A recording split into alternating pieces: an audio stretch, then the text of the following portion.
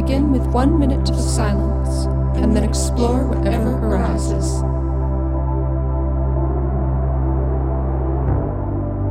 So please join us for this 1 minute of doing nothing. In 3, 2, 1.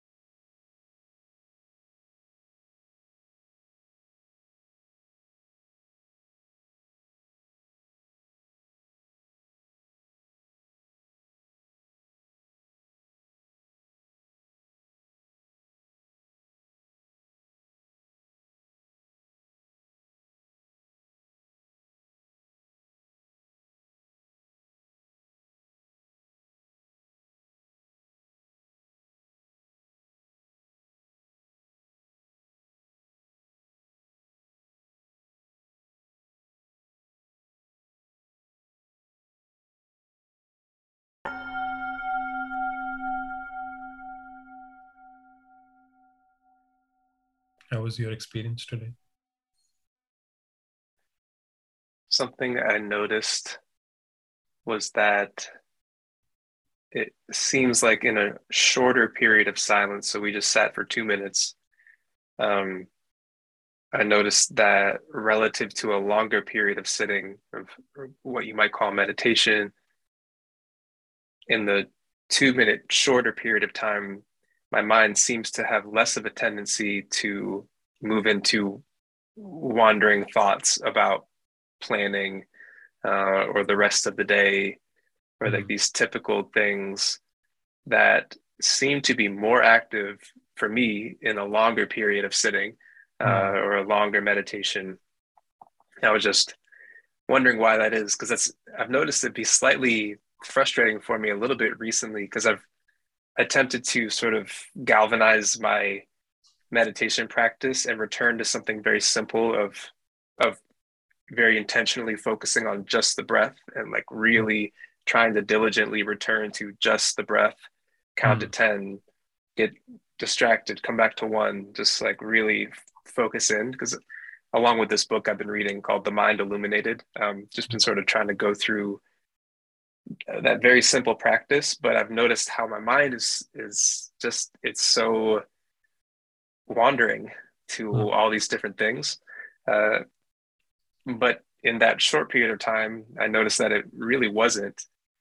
I wonder if it's like my mind, a part of my mind knows on some level that I only have a short period of time to sit, versus my mind knowing that I have like 30 minutes, for example, to sit. So it's not that important to really do it right now. I have more time to do it. So now I can do whatever I quote unquote want to.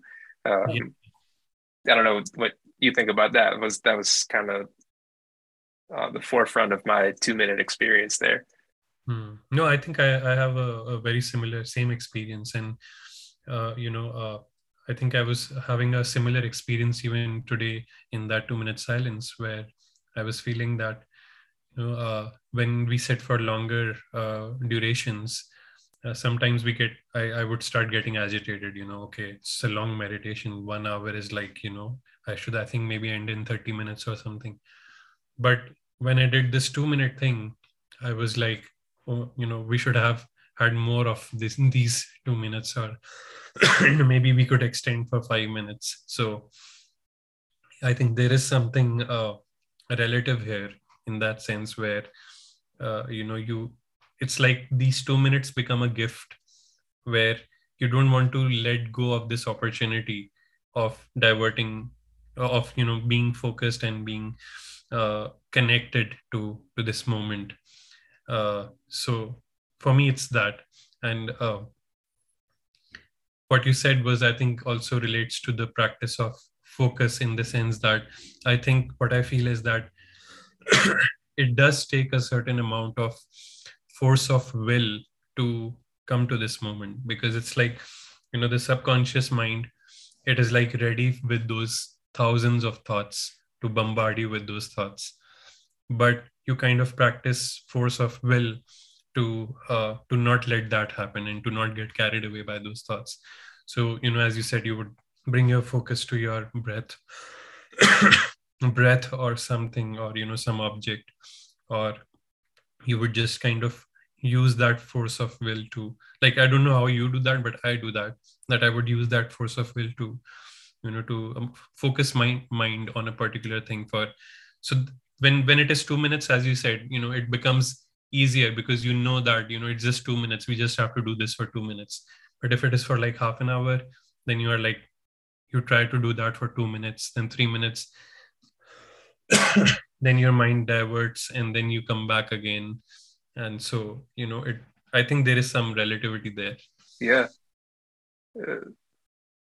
Just making me think that when it's 2 minutes, you're maybe on some level, you're more aware of how short of a time that you have. So then there's some increased internal motivation, or will, like you said, to actually just be here, versus when we have a sense that we have more time, there's maybe less of that will to really be here. It just made me think of like the awareness of a life.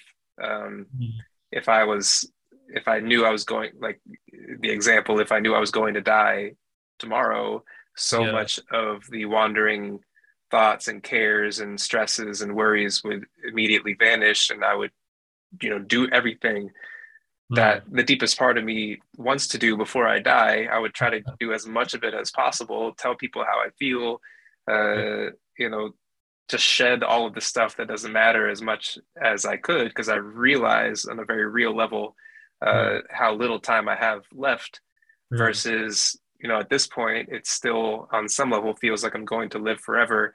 So there's not that much pressure to do all these things that I most deeply want to do. I can do it tomorrow, or I could do it next year or the next year.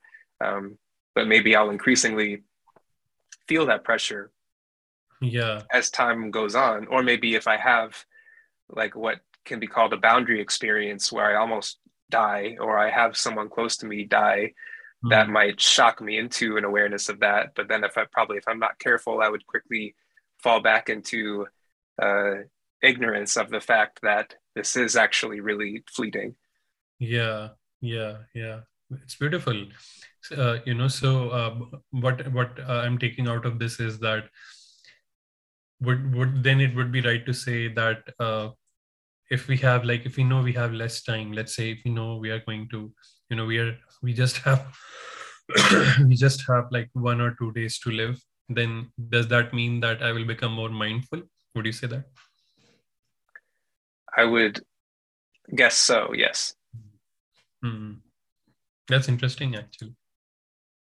I think I will start living my life more fully, because I know that it will not be there in just 2 days' time. So I would appreciate the food that I eat more. I would appreciate nature more, or the sight of the relationships, seeing the moon, or hearing certain sounds, or taking a shower. Or I would appreciate all this stuff, because I would realize how few opportunities I have left to experience those things. Yeah. And that's a beautiful thought. I was just listening to a song last night, and although, this song was in like in Urdu language, because it's a Pakistani song, the meaning of that song was that, when death will come to us, what we will remember and what we won't remember. So, the poet was talking about that in the song. And he said that we won't remember, our belief systems. We won't remember our culture, our, what we believe in, or basically what our ideology is, or, what rules should we follow and what rules shouldn't we follow. What we will remember is those moments where we lived life fully, and where we listen to when we listen to our heart. So that's what we would remember. Those moments when we just listened to our heart and we lived life fully, and we just did what we want to do. And I think I was also reading a research about people who die, what's their biggest regret. And I think it is basically those moments. And what do they remember basically the most? And it is those moments where they kind of lived fully and just did what they would like to do from their deepest of their heart. So just imagine if we start, I'm thinking, if we just start living life like that, then I think that's beautiful. We bring beauty to our lives that way. In the context of that song, it just makes me think of the language of the personality and the soul, or it could be any kind of language, but that's one way of sort of dichotomy.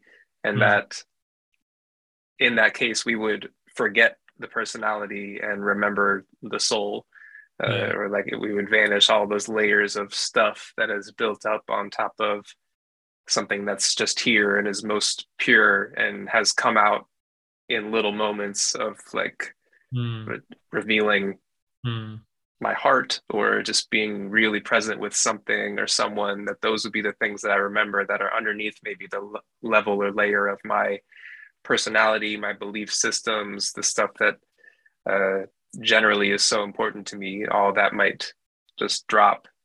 Yeah, so it will be like a ego death before the actual death. Right?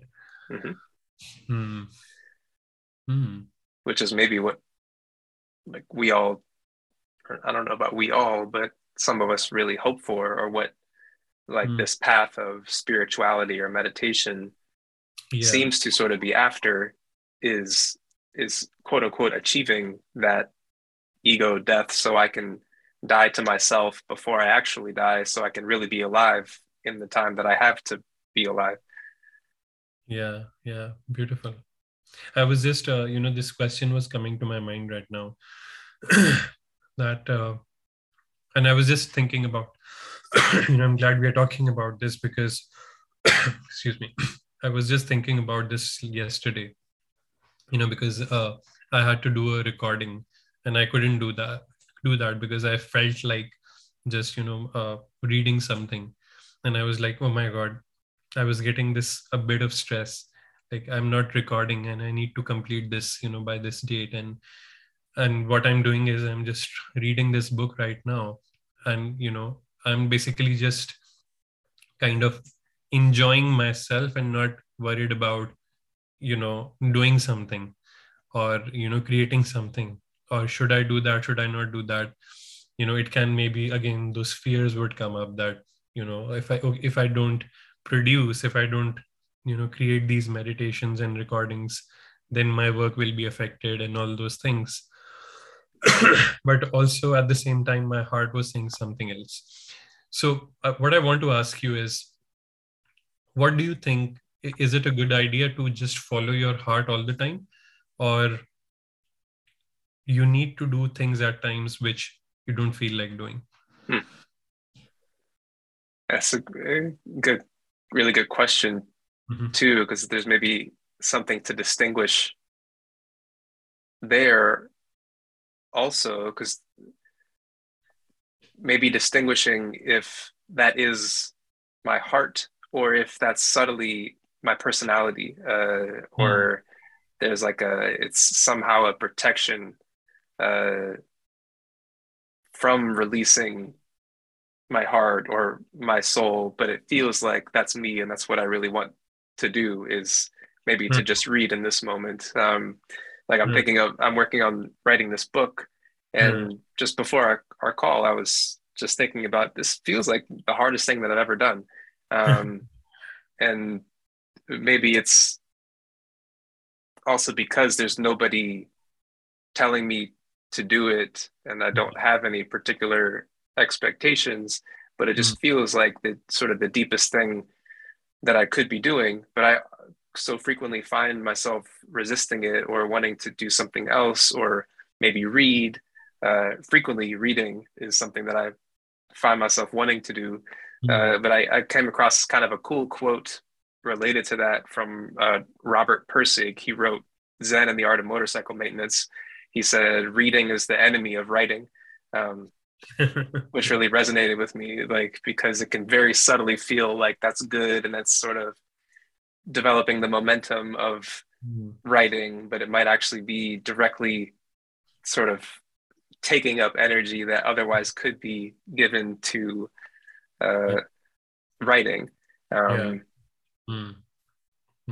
but it's hard maybe to distinguish, like, what is right in any moment.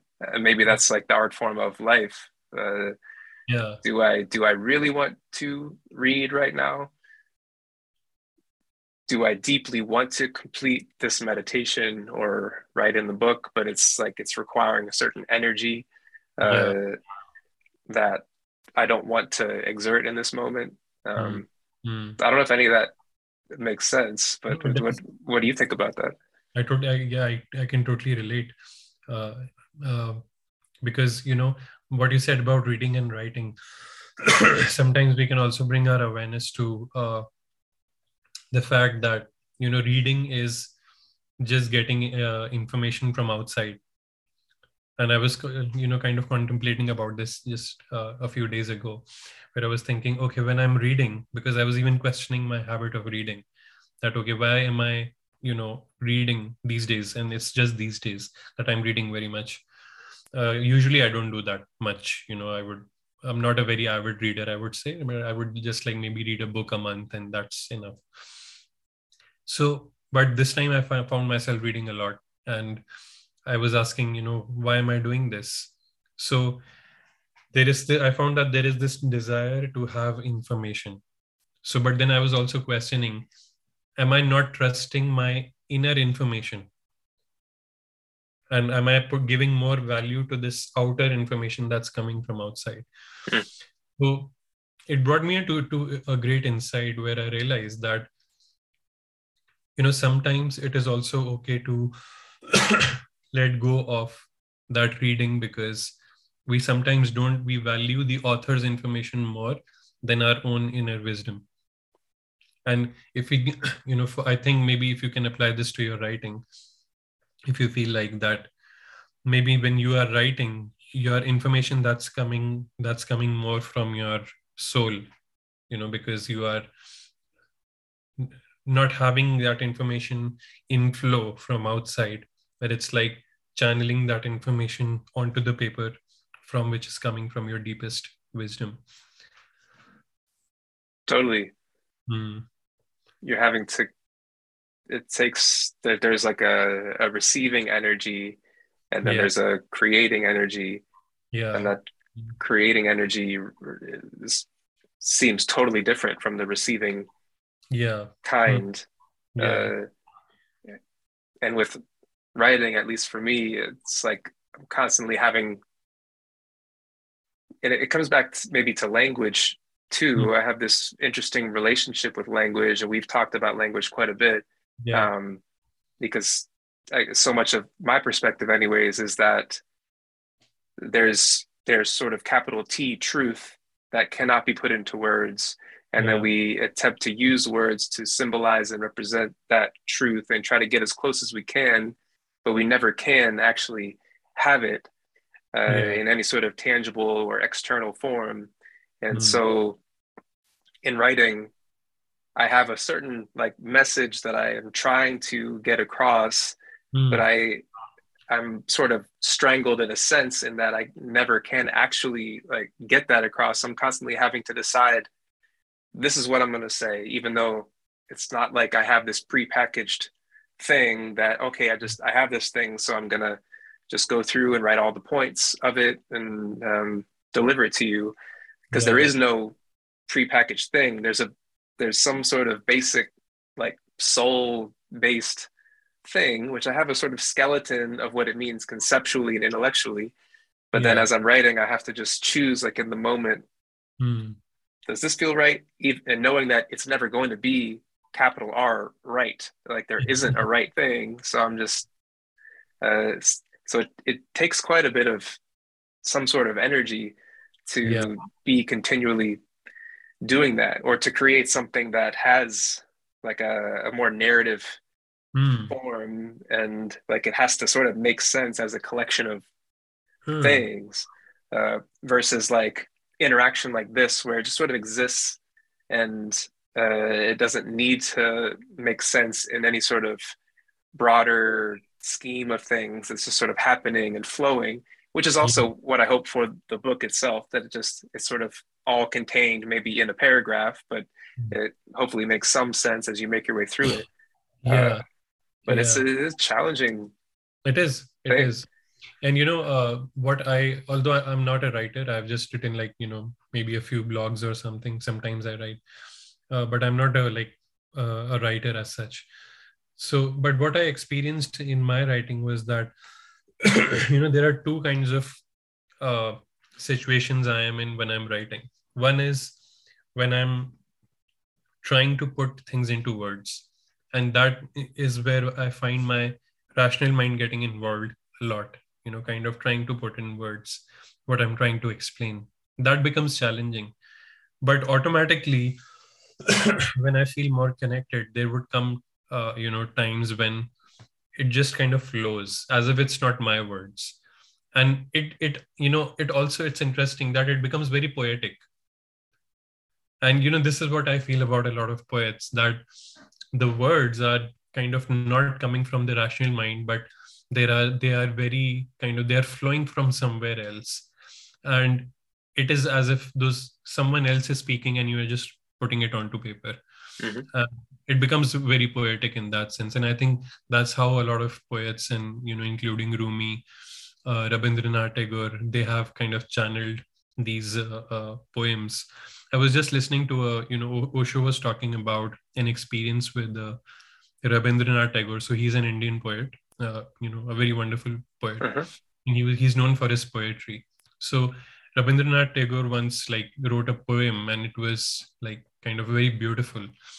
However, there were, he so that poem was to be like presented at some international conference. I think it was UN or some other conference. And he there was this person who was a kind of an editor, because it had to go on the global stage. So he wanted to check whether the grammar is okay or not. So he said that four words in your poem is beautiful, but four words in your poem are grammatically incorrect. And he changed those words. So when he went to this conference and when he read out his poem, people like cheered and said wonderful, amazing. But they said that everything is perfect, just these four words don't make sense. Mm-hmm. And that's when he realized that these four words have gone out of poetry and rationality kicked in, and that's why these four words don't fit in. you know Right. Uh-huh. so I think when it becomes it flows from the soul, it kind of becomes poetic in that sense. And it kind of then encompasses the meaning of the whole more than as compared to when it is coming from the rational mind. This is my experience. Yeah, it makes a lot of sense to me. I'm just thinking about how potentially a work of art or poetry or a book could Yeah. become very muddled when it's like bouncing back and forth between what is more poetic or more of a direct expression through that Mm, channel, and what is more based on the intellectual rational mind of, mm, well, you don't say something like that because of the rules of grammar, or it might make it like a less pure yeah. form. And that's also a challenge that I am facing as I go through, is I constantly have the sort of voice of the editor or some potential reader that's like, that doesn't make sense. So you gotta take that sentence out. It didn't make sense. But Yeah. it's maybe really because you weren't open to it, or you Mm, were looking at it only through the intellectual mind. And if you were to stay with it or be open to it, then it could sort of reveal something important to mm, you. So mm, it actually is important for it to be that way. That seems wrong at first. mm. Um, I've heard of art as like a bridge, and uh, the bridge needs to be stable enough for people to traverse the bridge to get to this other place, but it also needs to take you to another place that you didn't know was there before. So it's like, but it's this maybe subtle ability of creating the bridge that can take someone, because if it's too far away, then the person might not even be open to it and they won't go there. But if it's like open just enough, but it still challenges you, then it will take you into this new perspective or understanding or feeling. Yeah. Like I think of music sometimes. Some of my favorite songs are the ones that I didn't really like at first, but I had to, because they didn't, automatically make sense to me. Yeah. But then I stay with them. I'm like, oh, this is like my favorite song on the album is this one. But it's the one that I was like, I don't know about that one at first. Yeah. Yeah. Yeah. It also poses the question that, how much like, is it okay to be grammatically incorrect or not? Because I feel that, uh, that perfection grammatically becomes boring, and it destroys the creativity. And maybe it is okay to say some things which are which are out of place, or which are that don't make sense. I was just reading a book yesterday. I think the name of this book is Divine Magic by Patrick Dunn. So what he was explaining, he was kind of trying to explain that how would Greek philosophers would have conversations. So he took these two characters who had peculiar names, Greek names, and they were having a conversation, and they suddenly started talking about Albert Einstein. And I was like, this doesn't make sense. Like, these Greek philosophers, they were supposed to live in the 3rd century or 4th century BC. They are talking about Albert Einstein. This is a flaw. And immediately after that came a paragraph where he said, where these two characters were talking to each other, and they said, why are we talking about Albert Einstein? We were supposed to live in the 3rd BC. Uh-huh. So the other person says, no, we are just fictional characters. We're not limited to that. Yeah, we are not limited to. So we are not. And he also talked about time, that we can travel, future and back. So it was kind of funny. Yeah. And I thought, wow, this is just amazing. Now it factually doesn't make sense, but it's creative and poetic in that sense. Right. And it's beautiful. So sometimes I feel that grammar, or being factually correct, also limits our creativity. Totally. That's the way I've been trying to approach reading too, is when I notice feeling restricted by a particular like rule or something. It's like the rule doesn't matter at all. I mean, it only matters until there's that example of someone who breaks the rule and it works. And there is that exception for everything. Yeah, absolutely. This is so helpful. I think I'm also kind of preparing myself to start writing. So this conversation is very interesting, because sometimes I would also get those ideas, I need to be factually correct. I need to, these editors should like, and this should happen. But sometimes I would feel like, let's just write, and not, because it also becomes a kind of a blockage in writing. You want to be so factually correct and all those things that you don't even complete the book, or don't, it doesn't flow out of you. Right. But eventually I thought, let's just write and let it flow, whatever comes out, not be so kind of restrict myself. Yeah. It's nice to just sort of move into who cares.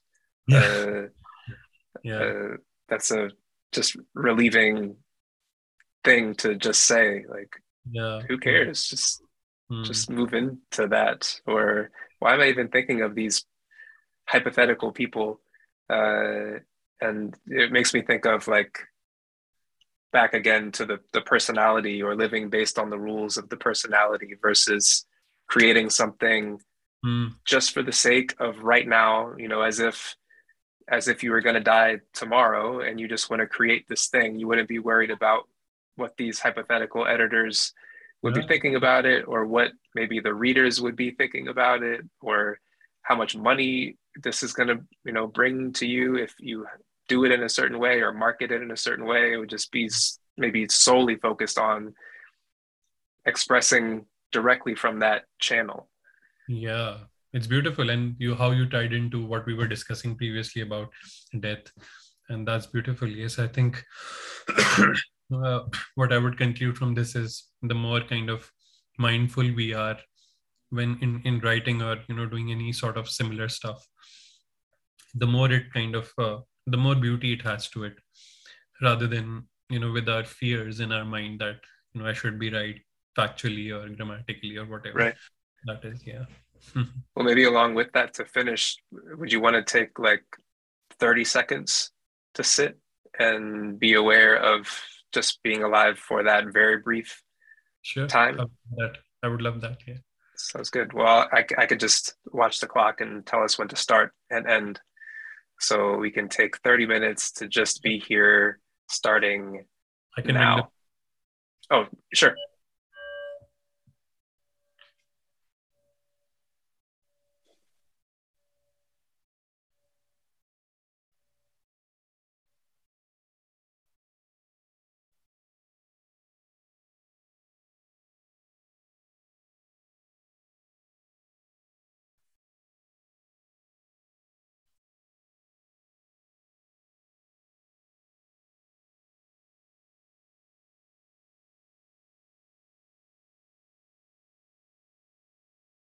Okay, it's about 30 seconds.